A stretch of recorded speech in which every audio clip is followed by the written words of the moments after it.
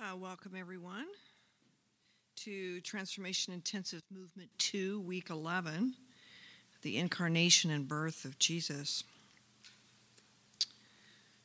I wonder if it might be good for us just to begin with prayer today, this morning. What you can tell right now that I am also in need of prayer. I don't know whether it's morning, afternoon, or evening. Maybe you feel that way too. So I want to encourage you just to relax for a minute here and make yourself comfortable in your seat. Let's do this. I will ask you just from the get-go, would you put anything that might be in your lap under your seat? And I know some of us have preferences for how we feel comfortable, but for tonight, would you just put both feet flat on the floor?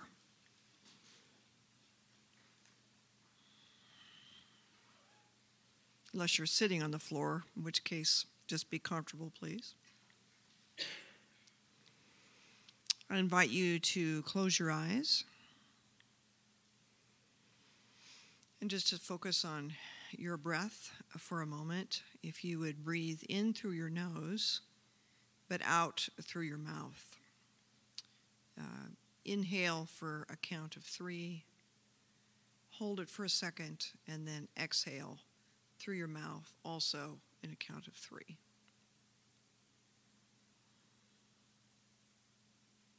Just repeat that. I'll give you about a minute and a half to breathe in through your nose, a count of 3, hold it, and breathe out through your mouth for a count of 3, hold it, and then repeat.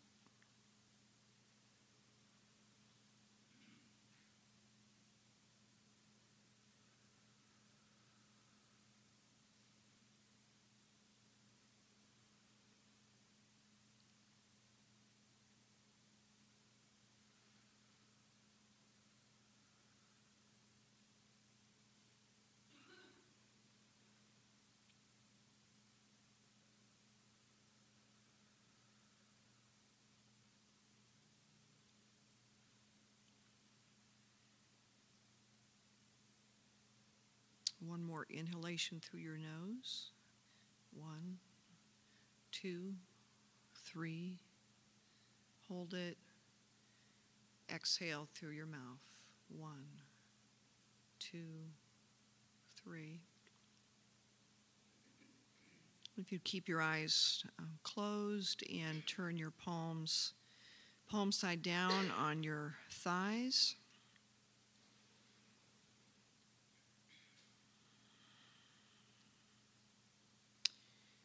Recalling to mind that the Lord is with us, that He is here in this room, that He is filling the bodies of us human beings who have come together in His name. And then turn your palms up. So signal your openness to the Lord.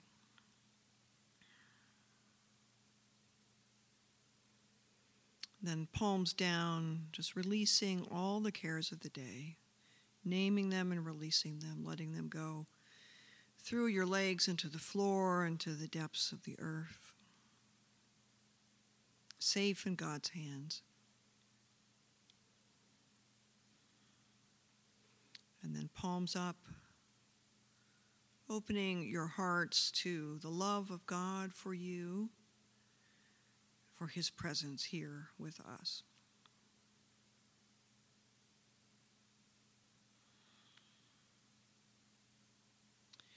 Come, Holy Spirit, as we enter into this formal contemplation of the life of Jesus Christ, beginning with the Incarnation. We offer to you our imagination, our memories, the knowledge that we have of Scripture and of theology. We offer all of these things up to you, and ask that in the weeks and months ahead that you would baptize our imaginations with the images of Scripture, that for any of us whose imaginations have grown dull, that you would awaken them. For any whose imaginations have become polluted, that you would bring bright, clear, fresh, cleansing water into every imagination. Lord, we begin by just saying that apart from the grace of your Holy Spirit, we can't pray well, and we cannot hear what you would say to us. And so we say, come, Holy Spirit, and take us places in prayer that we could not have hoped for or desired or expressed until now. We ask this in Jesus' name. Amen.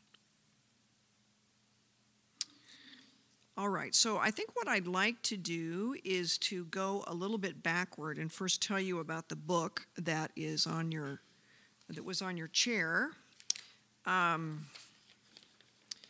This book, God's Voice Within, by Mark Thibodeau, I think is probably one of the most readable books on Ignatian discernment.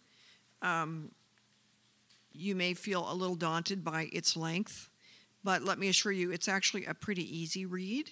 They're not dense paragraphs where you have to think very carefully about every word that you read. And we will read it little by little. I've given you just a simple guide here for how you might begin praying with this book. And I would envision this would happen sometime after Christmas for most of you, unless you have leisure to read.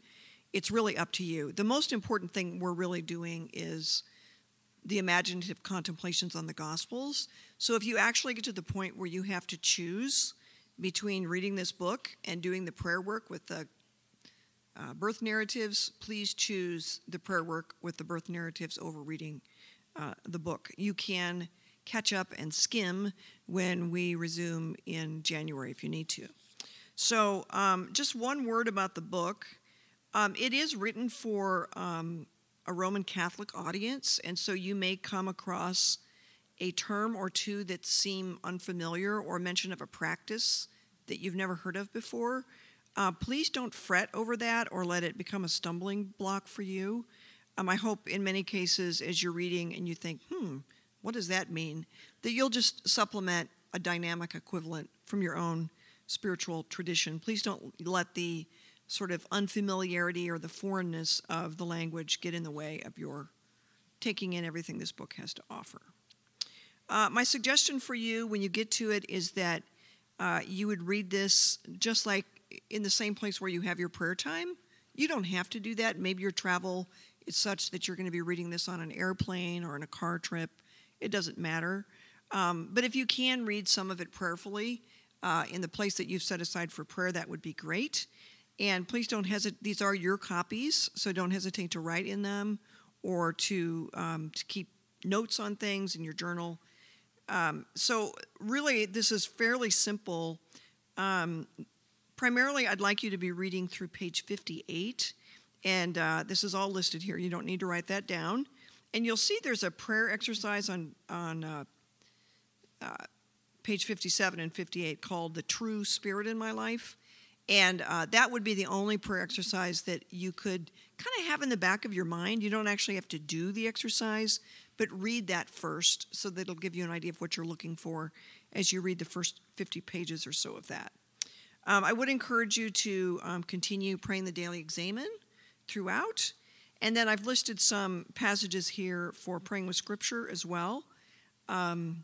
If you want to use the daily office lectionary or something like that, please feel free to do that. But this does give you some suggestions. If you finish with the rest of the other TI material, you'll have this to work with should you run out. Because we will be away from each other for 3 weeks. So that's a long time. But then again, there's Christmas and New Year's there, holidays, which are not always terribly conducive to regularity in our prayer lives. All right, so that's all I'm going to say about that. Read it carefully And if you have questions or concerns, don't hesitate to email me, and I'll do my best to answer them. All right.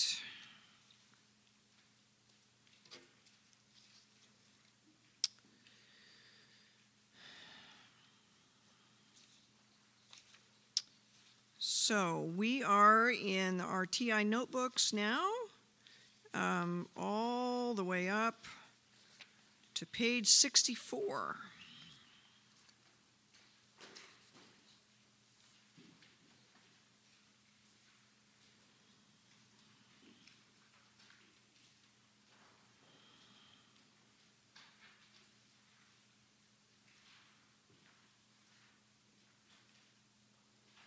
All right, let me say just a little bit about the material, and then I want to give you a little pep talk about imaginative prayer.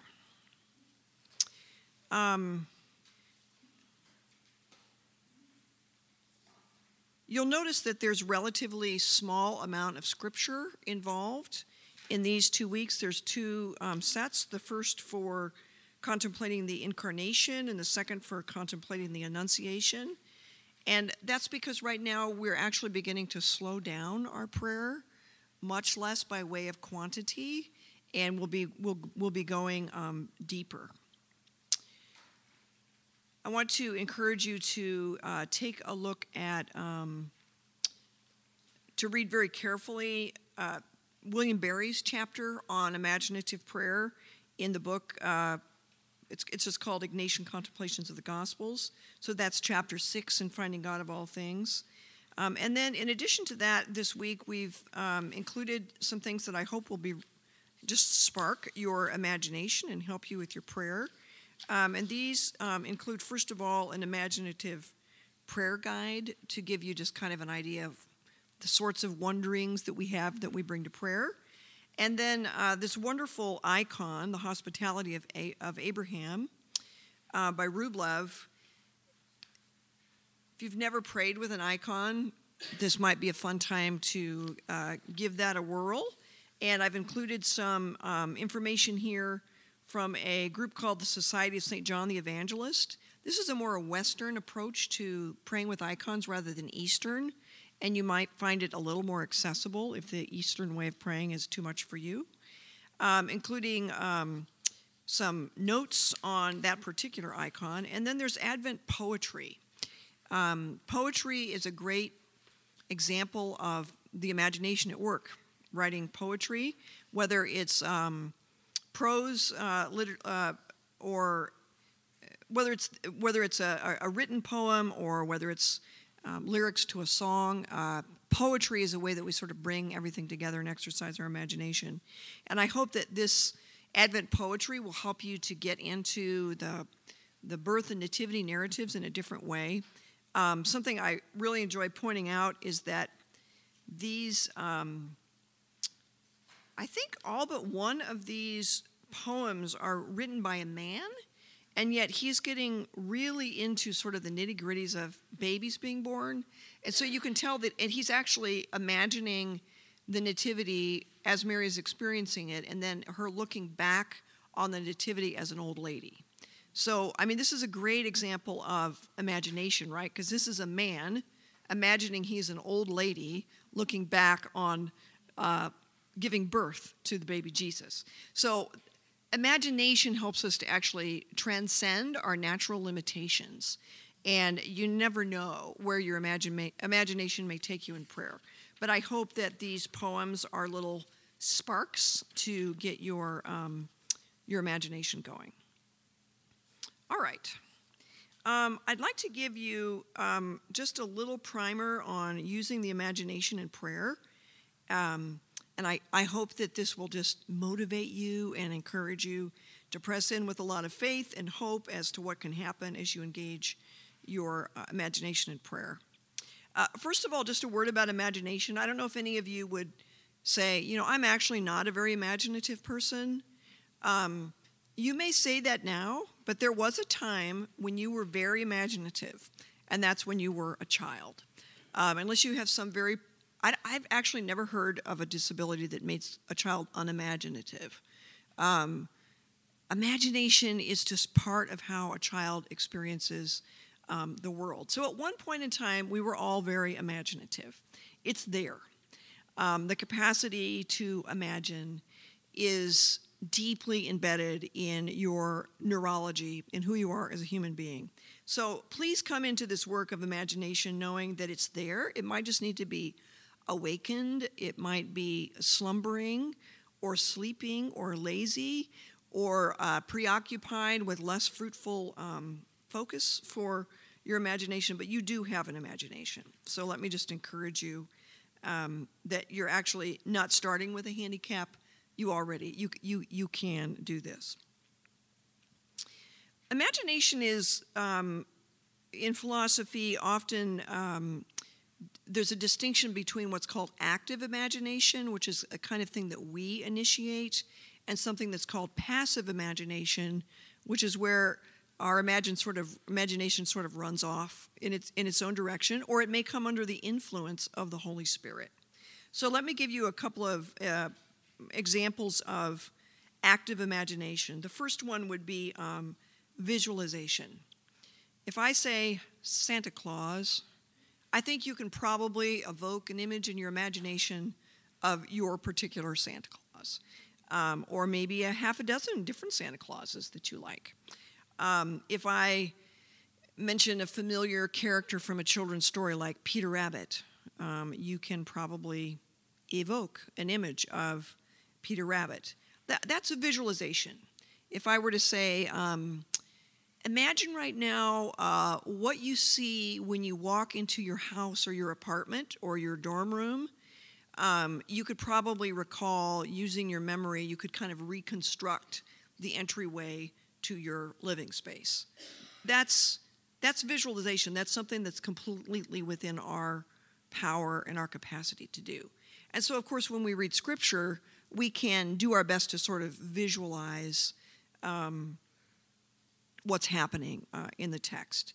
I don't know if you had this experience as a child, but when a story was being read to me, I would sometimes get so caught up in the story, my imagination was sort of, start taking over, and I would see things and imagine things very vividly. I mean, that's the wonder, right, of a beautiful story, an engaging story, is that we get completely activated. But we can visualize these things willfully. The second is empathy. Empathy is another kind of active imagination.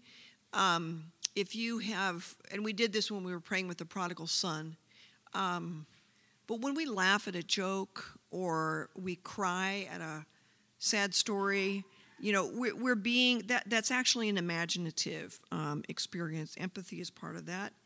And the Holy Spirit really rests on that and can use those powers of empathy. And then finally is memory. Memory and visualization are quite similar, really. But memory has a way of sort of drawing on previous experiences, and our memories can kind of hand-pick them and select them and bring them to our attention. So when you're praying with the gospel stories, and all of a sudden you remember something really vividly from your past, don't assume it's a distraction. It might be the Holy Spirit resting on your imagination and helping you to make connections with the text. So all of those are examples of active imagination. Passive imagination, or that really kind of Holy Spirit birthed imagination, I think is a little difficult to put into words. And as you begin to experiment with imaginative prayer, you'll know when something is given to you in imagination that's just a gift. You're like, I didn't think that up. That was something very special from the Lord. And it could touch you emotionally. It could touch your creativity. Sometimes people end up writing or painting or something like that. But you'll feel it coming sort of from outside you, activating what's in you, but creating something brand new. Something that has been very helpful to me, and I'll read you an example of this, is when we're praying imaginatively with a passage of Scripture, you can imagine that you're a playwright. So if we had a group of actors here and we said, you know what we're going to do? We're going to reenact the nativity. You know, who wants to be Mary? Who wants to be Joseph? You know, who wants to be the donkey? You know, just like, well, you know, that you, any like little nativity play that you see. And if you were giving Mary instructions, you might say, this is how I want you to sit. These are the emotions that you should show on your face. You can actually enter into the gospel narratives like that, like a playwright, and just start kind of writing the play. Just get it started and see where it goes. And you can get better at it. I want to give you a very vulnerable picture into the McIntyre family's ambivalent relationship with machinery. My husband's father didn't really have a father, so no one taught his father how to do dad things. So no one ever taught my husband how to do dad things. So my husband, for example, does not know how to fix a lawnmower. My dad, he knew how to do all that kind of stuff, but my husband doesn't. So this is what happens every spring. My husband pulls that lawnmower out of the garage that's been sitting in the cold garage all winter, and he starts cranking on that thing in hopes that this year it will start. Because if it doesn't start, we might need to buy a new lawnmower. And if you've ever started, snowblower, I guess, is a similar sort of thing. But unless the engine and the whole mechanism is in really good shape, sometimes you really have to work to get that like electrical connection to like spark the gasoline to get that motor going. And I mean, my husband sometimes like he's got like blisters on his hands from yanking that thing, and most motors, these simple kind of motors, they have this little thing you can push to give a little injection of gas. You pump that thing 6 times, and you pull it, and you pump it, and you pull it, and you just keep doing it, And then the moment comes when you hear this little pop, pop, and you're like, it's going to start, and then you're like all enthused to pull harder. This is very similar to the way it is with our imaginations. We're like yanking on this thing. It's like nothing is happening. I think I'm going to need a new mower. You can do a lot of things to try to invest your full energy, your will, into engaging imaginatively with Scripture. And there are a few things that you can do that are really practical. Ignatius actually had a really brilliant, simple idea, and that was he actually encourages us to set the mood in prayer. So, for example, he'll say, if you're meditating on the Passion, you probably don't want to be like out by the pool with a cold drink in your hand while you're meditating on the Passion. It's like you should go in your room and like shut the blinds and enter into the darkness at that time. Like set the mood for your prayer. And we can do that in our, even changing something up in the place where we pray. Light a different candle, get an image out. Most of the time, as I entered into this second movement of the spiritual exercises, I would have some kind of an image from art, art history that would depict a particular scene. And you can Google any of these things. If you Google Annunciation, Visitation, you will get hundreds and hundreds and hundreds of pieces of art that artists have been inspired by these texts. So Christy's going to put a couple up for you, just to give you an example of what you might find out there.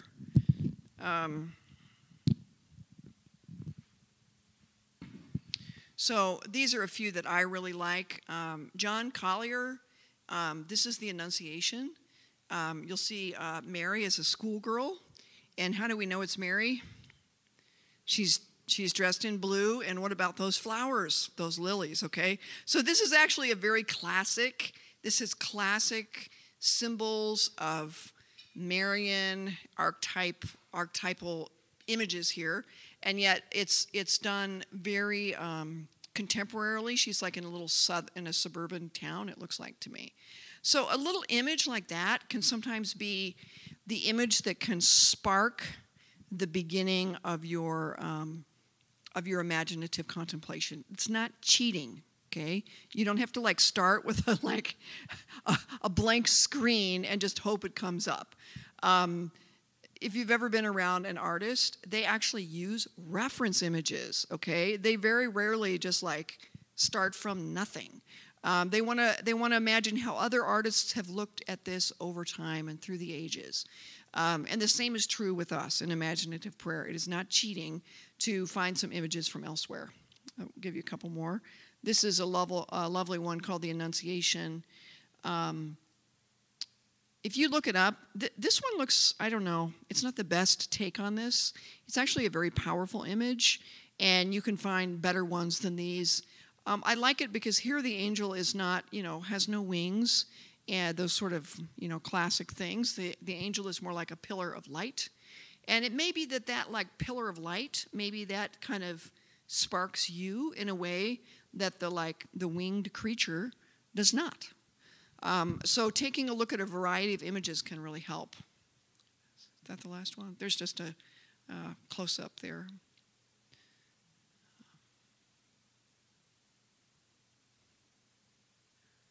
So don't hesitate to make use of Google Images to help you find things.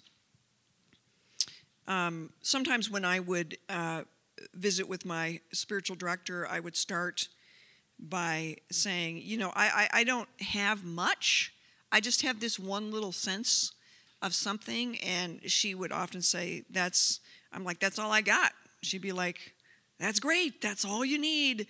And sometimes she would actually encourage me to take that little bit that I had and then to move forward with it. Imagination starts with wondering. So wondering questions are really helpful. Anyone has been in children's worship at Res when they use the little figures? One of the questions that will be asked is, I wonder. When we start asking those I wonder questions, it can open up our imagination.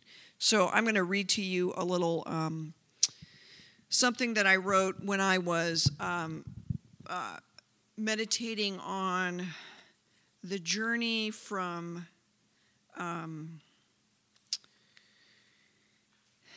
that Jesus and Mary took on their way to Bethlehem. It was a 70-mile journey.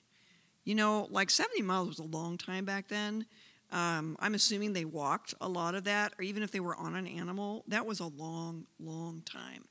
And so I started just wondering what was that long walk like for Joseph and Mary. And when I was going through the exercises, we were not with the church calendar. So this was actually May. So I was walking in the marsh in May. And you'll notice I wasn't praying with my eyes closed. This was something that came kind of unbidden and unexpected to me as I walked in the marsh. May 22nd. I walked in the Lincoln Marsh today with my dogs. I asked for the grace to enter into the narrative of the journey to Jerusalem. It was a beautiful evening, and I wondered what it was like for Joseph and Mary when they stopped to rest along the way. I noticed the sky, the leaves rustling in the wind, and then I came upon a family of Canada geese. I imagined what it might have been like if Joseph and Mary had rested in a similar place on their journey. This is what I composed as I was walking. Mary and Joseph, did you stop to rest along the way? Did you notice the blue sky above your heads, the leaves rustling in the wind, and the songs of the birds? Surely the birds in the trees knew that their maker was nearby, veiled in the womb of Mary. Mary and Joseph, did you see any animal families like this family of geese before me now? Did you ask each other the kinds of questions that expectant parents ask each other? Joseph, look at the 6 goslings. How many children will the Lord give us? I look at Joseph watching the gander, alert and watchful and protective. I ask Joseph, can you watch over Mary and this child with the care this creature shows to his family? To my surprise, Joseph answered, I will, the Lord being my helper. I have to say this is the first time I dared do any kind of colloquy with a Bible character. And it's very safe, right? He said some words from the liturgy. I mean, that can't be too bad, right? I will, the Lord being my helper. As my dogs became restless to move along, I asked, Joseph, Mary, did dogs tag along with you? I love manger scenes when the artist places a dog among the beasts. Surely, like the birds and the trees, the dogs also would see the glory that is invisible to us fallen ones. My dogs surely would have joined you all the way to Bethlehem.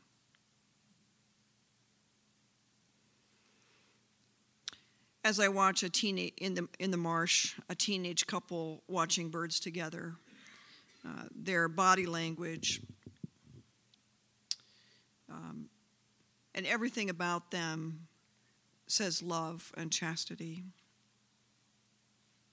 I continue, Mary and Joseph, what a long time you had to talk on the road. Did you laugh together?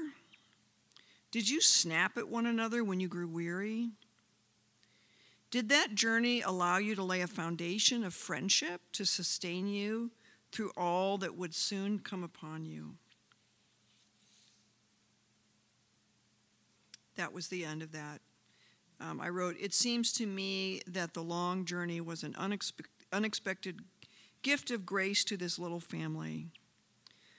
Lord, open my eyes and hearts to see and receive all your gifts of grace upon the journey of my life. So it's that's a wondering. It's an I'm using that gift of wondering to help me connect imaginatively with this text.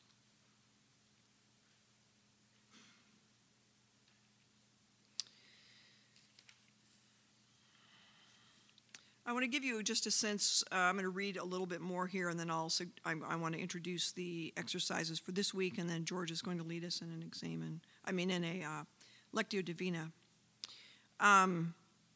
There's a lot of sputtering in this part of my beginning to pray imaginatively with Scripture.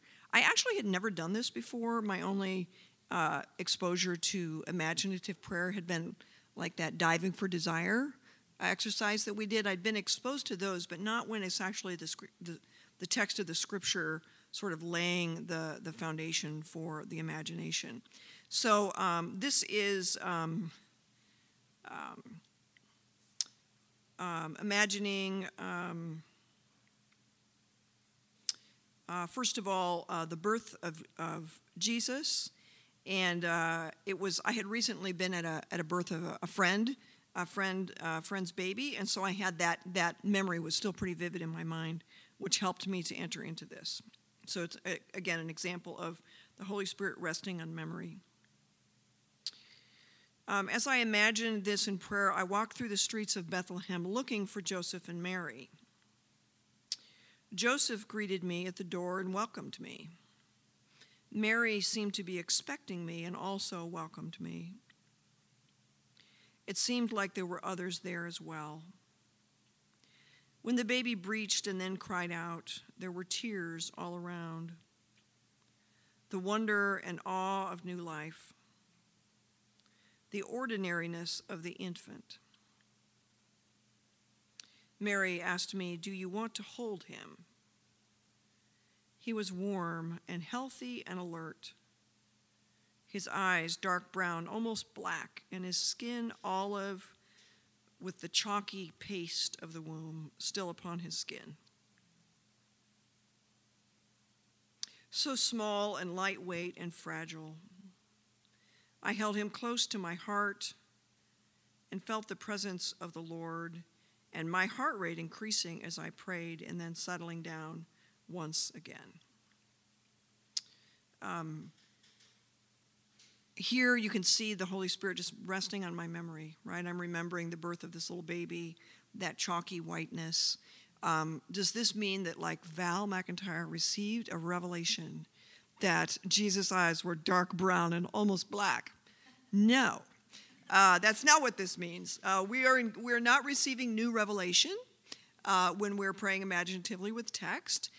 We're just using our imagination as a tool to explore the text. It is not like Joseph Smith writing the Book of Mormon. I don't know if any of you ever saw this episode of,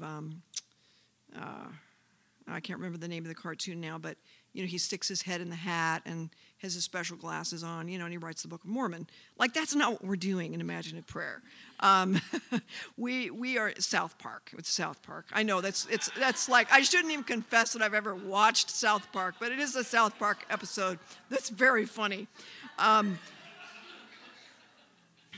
I may have shown it in a class at COD, and they really appreciated it. So. But that's not what we're doing here. We're not getting new revelation. I'm not going to publish a book. I was praying and God showed me that Jesus' eyes were brown. It's like, no. I'm allowing the Holy Spirit to rest upon my imagination. All right. So you'll see here that I'm starting to get the hang of it a little bit. This is the next day, and I'm praying with the shepherds in the field. And you'll see I have kind of a false start, and then I end up going back to it. The shepherds in the field. I noticed the brightness of the starry night, campfires nearby, and in the distance, the murmur of animal and human voices. The fatigue and good humor of the shepherds, and their ragged appearance. My desire to hear the songs of the angels. In my prayer time, I listened to Shepherds in the Field from Handel's Messiah. And I remembered the wonder of angelic song that seemed to accompany me and my friends at various times in college, in different situations. The sweet remembrance of angelic song that seemed to be added to human song. How I would love for just a few seconds to hear the angel's song, glorifying God and announcing the birth of Christ. Holy Spirit, open my ears. I thank you that the angels all around your throne remember these songs as though they heard them just moments ago. Draw me into your memories of this song. Sing it to me as you heard it, sung to the shepherds, so that I can rise up and run to see the Christ child. Shepherds, please come and tell me, sing to me the songs you heard. Tell me what it was like. Draw me into this story. Angels, hosts of angels, please sing this song to me again, that I might run with the shepherds to see the Christ child. It was a dud. Nothing happened. So I'm like, I want to hear those angels singing, and it's like, nothing. But it's fine. My desire, right, is coming up in the prayer. So I was kind of like, oh, well, maybe I won't. I have nothing to say to my listening group,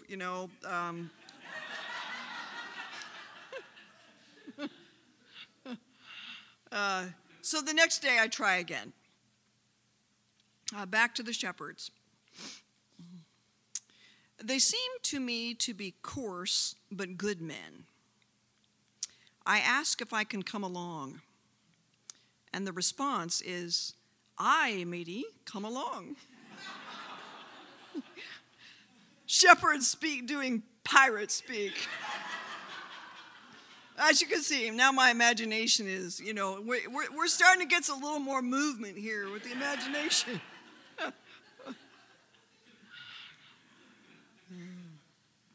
As we enter the manger, I see the leader of the shepherds remove his hat. I can see the tan line on his forehead where part of his skin has been protected from the sun. he struggles inarticulately to tell Joseph and Mary what the shepherds saw and heard. Mary is overwhelmed with the stress of having so many smelly, talkative visitors crowding into such a small space. Mary hesitates, but then she asks the shepherd if he wants to hold the baby who is now asleep. Some of the other shepherds kneel down near Mary, and one reaches out his hands to receive the tiny bundle. Suddenly, all the chatter stops and a profound silence descends. It is only then that I notice the animal noises from the shadows. Hooves shifting, snorting, twitching, panting. I can't see the dogs, but I can hear them. It seems as though the cave is packed with shepherds, but there are more outside, longing for a glimpse of what is happening inside. The silence has come over them as well.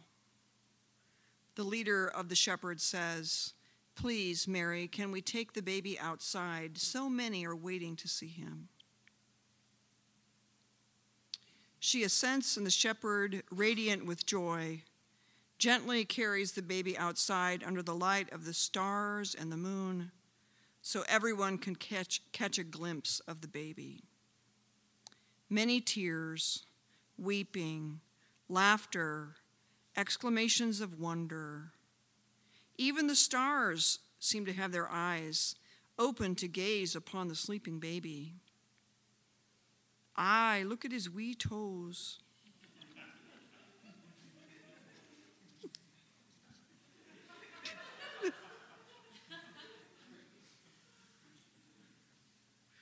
After some time, the shepherds hand the baby to me. "You should take him back to his mother now." I take the baby in my arms and find that Mary has fallen asleep. Joseph says, "You hold the baby now so Mary can rest." Then, as Ignatius instructs, a little colloquy at the end. The Father's words to me, "Yes, little one,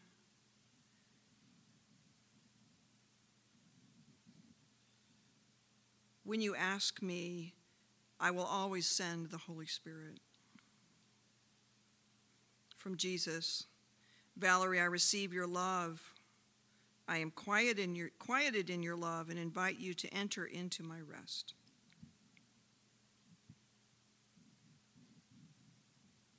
And then a P.S. at the end. "I had the experience of knowing that the baby Jesus bonded with me and I with him."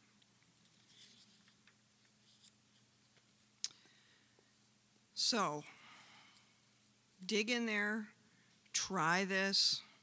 When it doesn't work, keep pulling on that cord, check those spark plugs, prime that pump, come at it with determination. Because really this is all about Jesus revealing himself to us.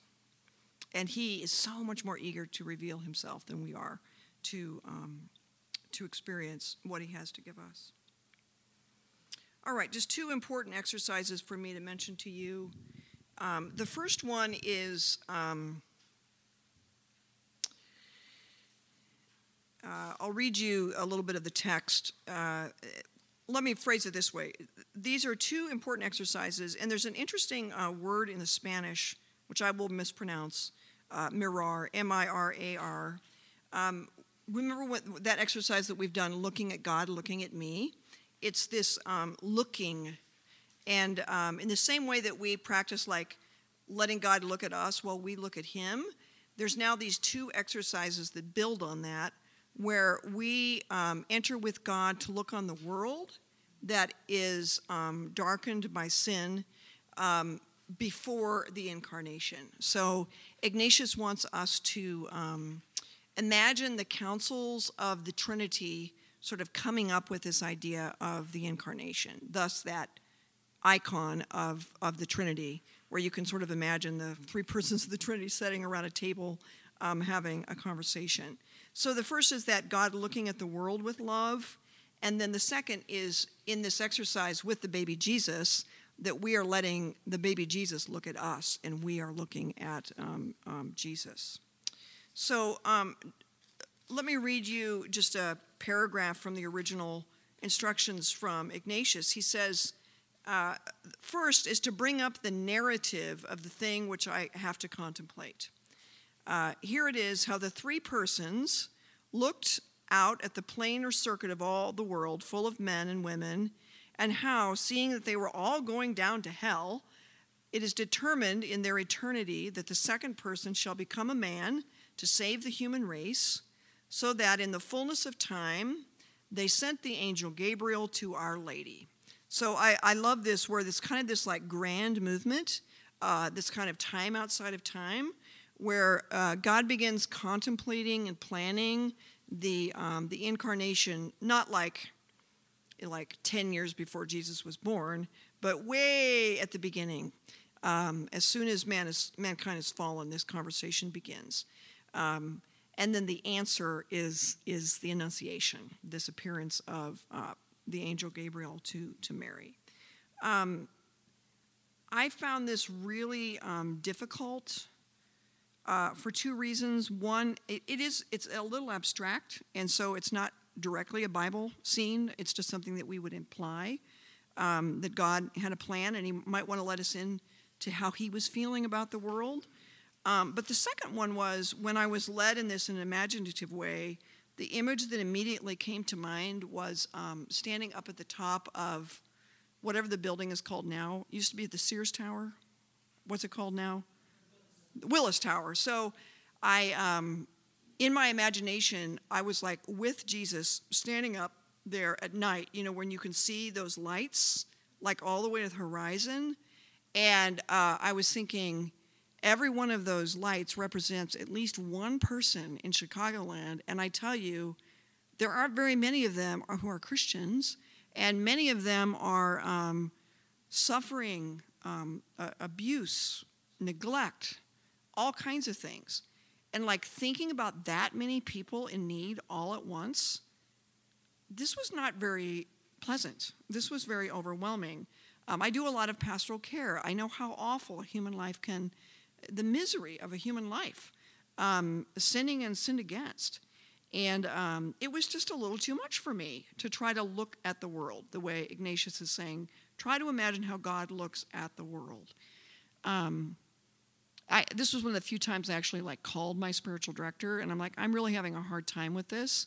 What was really interesting is my initial reason why I was having a hard time was a very abstracted theological reason. I wrote this in my journal. It's like Thomas Aquinas and the mission of the Trinity, blah, blah, blah, blah, blah, blah, blah. It was like, it just kicked me into a defensive over-intellectualization. And I had to back off from that and say, actually, the reason this is hard for me is because I'm emotionally overwhelmed. And it was interesting the way that the Lord started to break into that. I was actually at a holiday concert with my daughter, and a band concert, and I suddenly just had this intuition that if every star in the universe had a fallen planet circling it, God would find a way. All I can see is the edge of the perimeter, in Chicagoland. God sees the whole thing, that God would find a way. I just had this revelation of the goodness of God.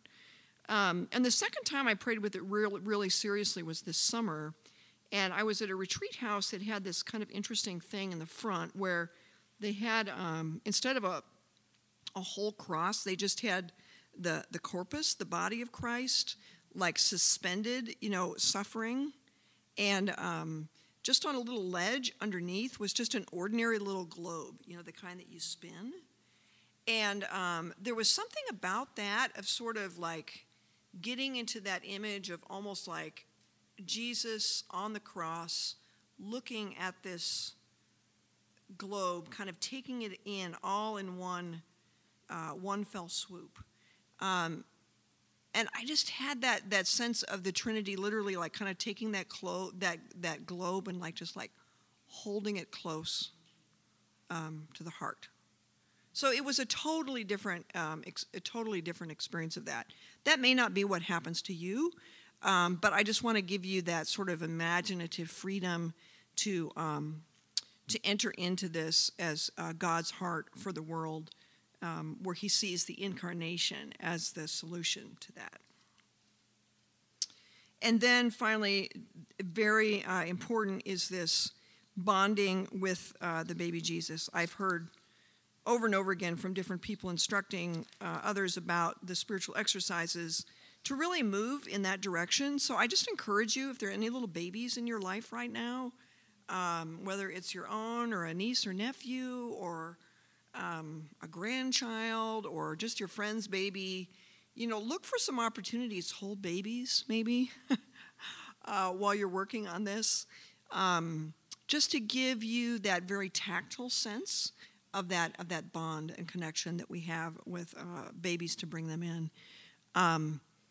The nun that first explained this exercise to me related this story of being on a retreat when they were basically told, go out and pray and don't come back until you hold the baby.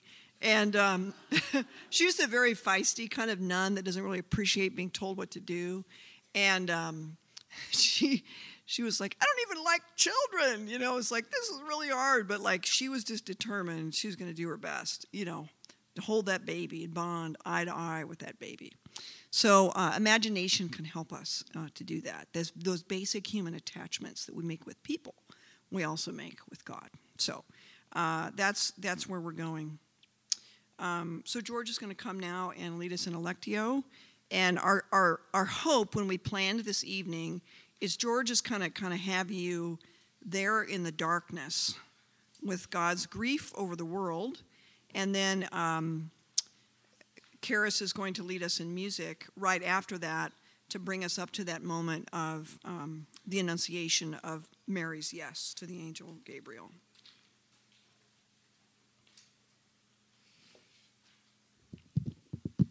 All right, get comfortable. I know you're a little tired. You can shift around, get the circulation because you're going to go quiet here for a couple of minutes.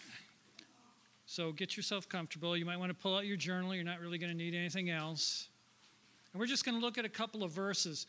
And when we do the imaginative prayer, when we do like this, Lectio Divina, the Scripture is the thing that keeps us on firm ground, right? I mean, our imaginations, that's great. And what God gives you in your imagination is a wonderful thing. But the Scripture is what really grounds us. And I love to put things in context, right? Context, when it comes to biblical interpretation, context is king, right? There no other, almost, if you got that rule, you pretty much got it all. So when you're doing these, like we're going to do it, this is kind of a difficult one, right? We're just going to start out in Genesis, all right? But we're getting ready to look at the Incarnation, right? What God has done for us in Christ. And you really got to see the darkness before you can really appreciate the light. So we're going to take a minute. We're going to look at this context, which is darkness. So, yeah, Lectio Divina, she's got it all going there. So we're going back before the flood, right, to the time before Noah. And what we're really shooting for here is, and this is what makes this one hard, it's really abstract. Right? It's really hard to set the scene. You're trying to experience what God experienced and felt looking down at our world. So we'll get right on it and let you feel So get comfortable. And if you remember, I'm going to read a passage to you, just 3 verses. I'm going to read it to you 4 times. The first time through, and I'll give a little preface to this, but the first time through is just reading. I'm just going to read the passage, and you just see what the Holy Spirit lights up for you, right? Maybe one word, maybe a short phrase. Then the second time through, right, you've read the passage, you're going to get a chance to really actively think about what it is that God lit up. You can ask I wonder questions. You can think about other scripture references. I'll even look stuff up during this portion. But then the third time through, it's the time where you pray back to God, right? You know, to add to what Val said, this is a little bit interactive. It's not like watching TV, right? You can ask a question. You can, you know, you're there, you can talk. And then the third time, the final time through, the fourth time through, then we're just going to stop. Just going to try and, I don't know if passive is the right word, but you're going to try and shut down all the analytic and just be there with the Lord and sit with it. So let's do it. Get comfortable, relax. Let me pray before we begin. Lord, we pray for your Spirit to become the spotlight that illumines the text for us. We pray for our imaginations that you would give them a shot of that gasoline and a good pull, that you'd get them started for us.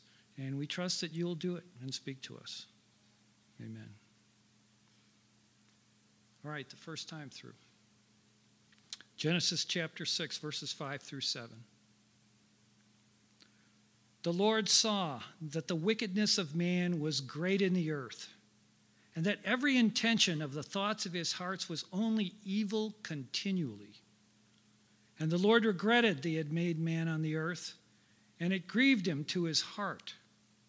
So the Lord said, I will blot out man whom I have created from the face of the land, man and animals and creeping things and birds of the heavens, for I am sorry that I have made them.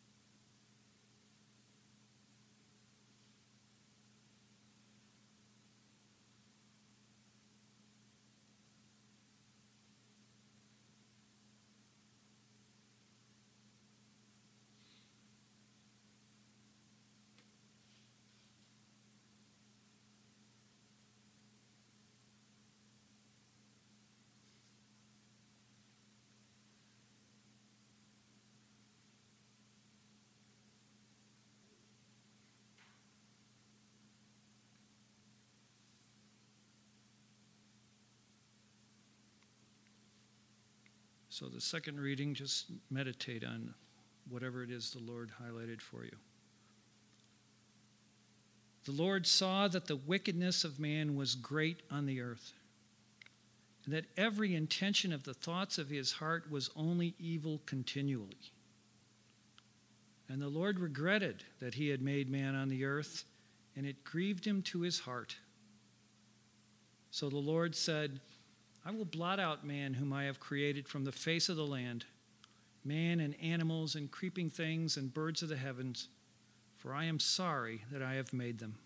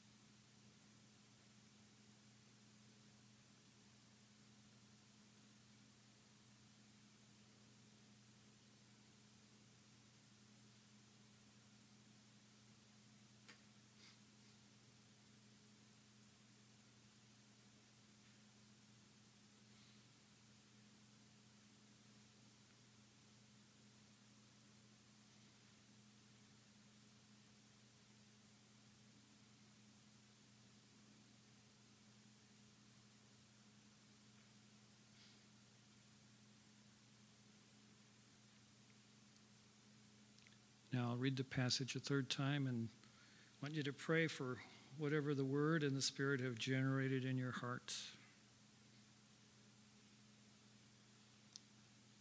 The Lord saw that the wickedness of man was great in the earth, and that every intention of the thoughts of his hearts was only evil continually.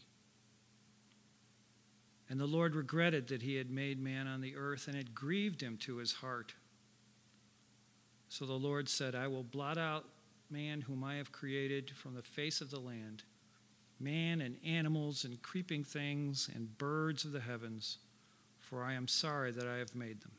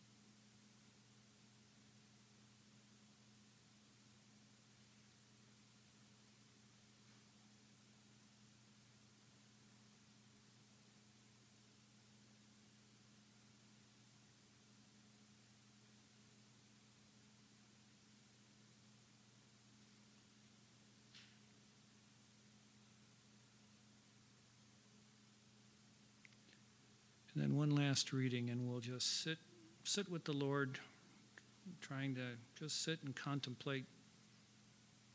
Just sit in quiet contemplation.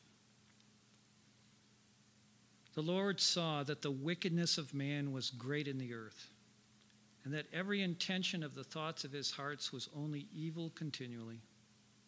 And the Lord regretted that he had made man on the earth, and it grieved him to his heart. So the Lord said, I will blot out man whom I have created from the face of the earth, man and animals and creeping things and birds of the heavens, for I am sorry that I have made them.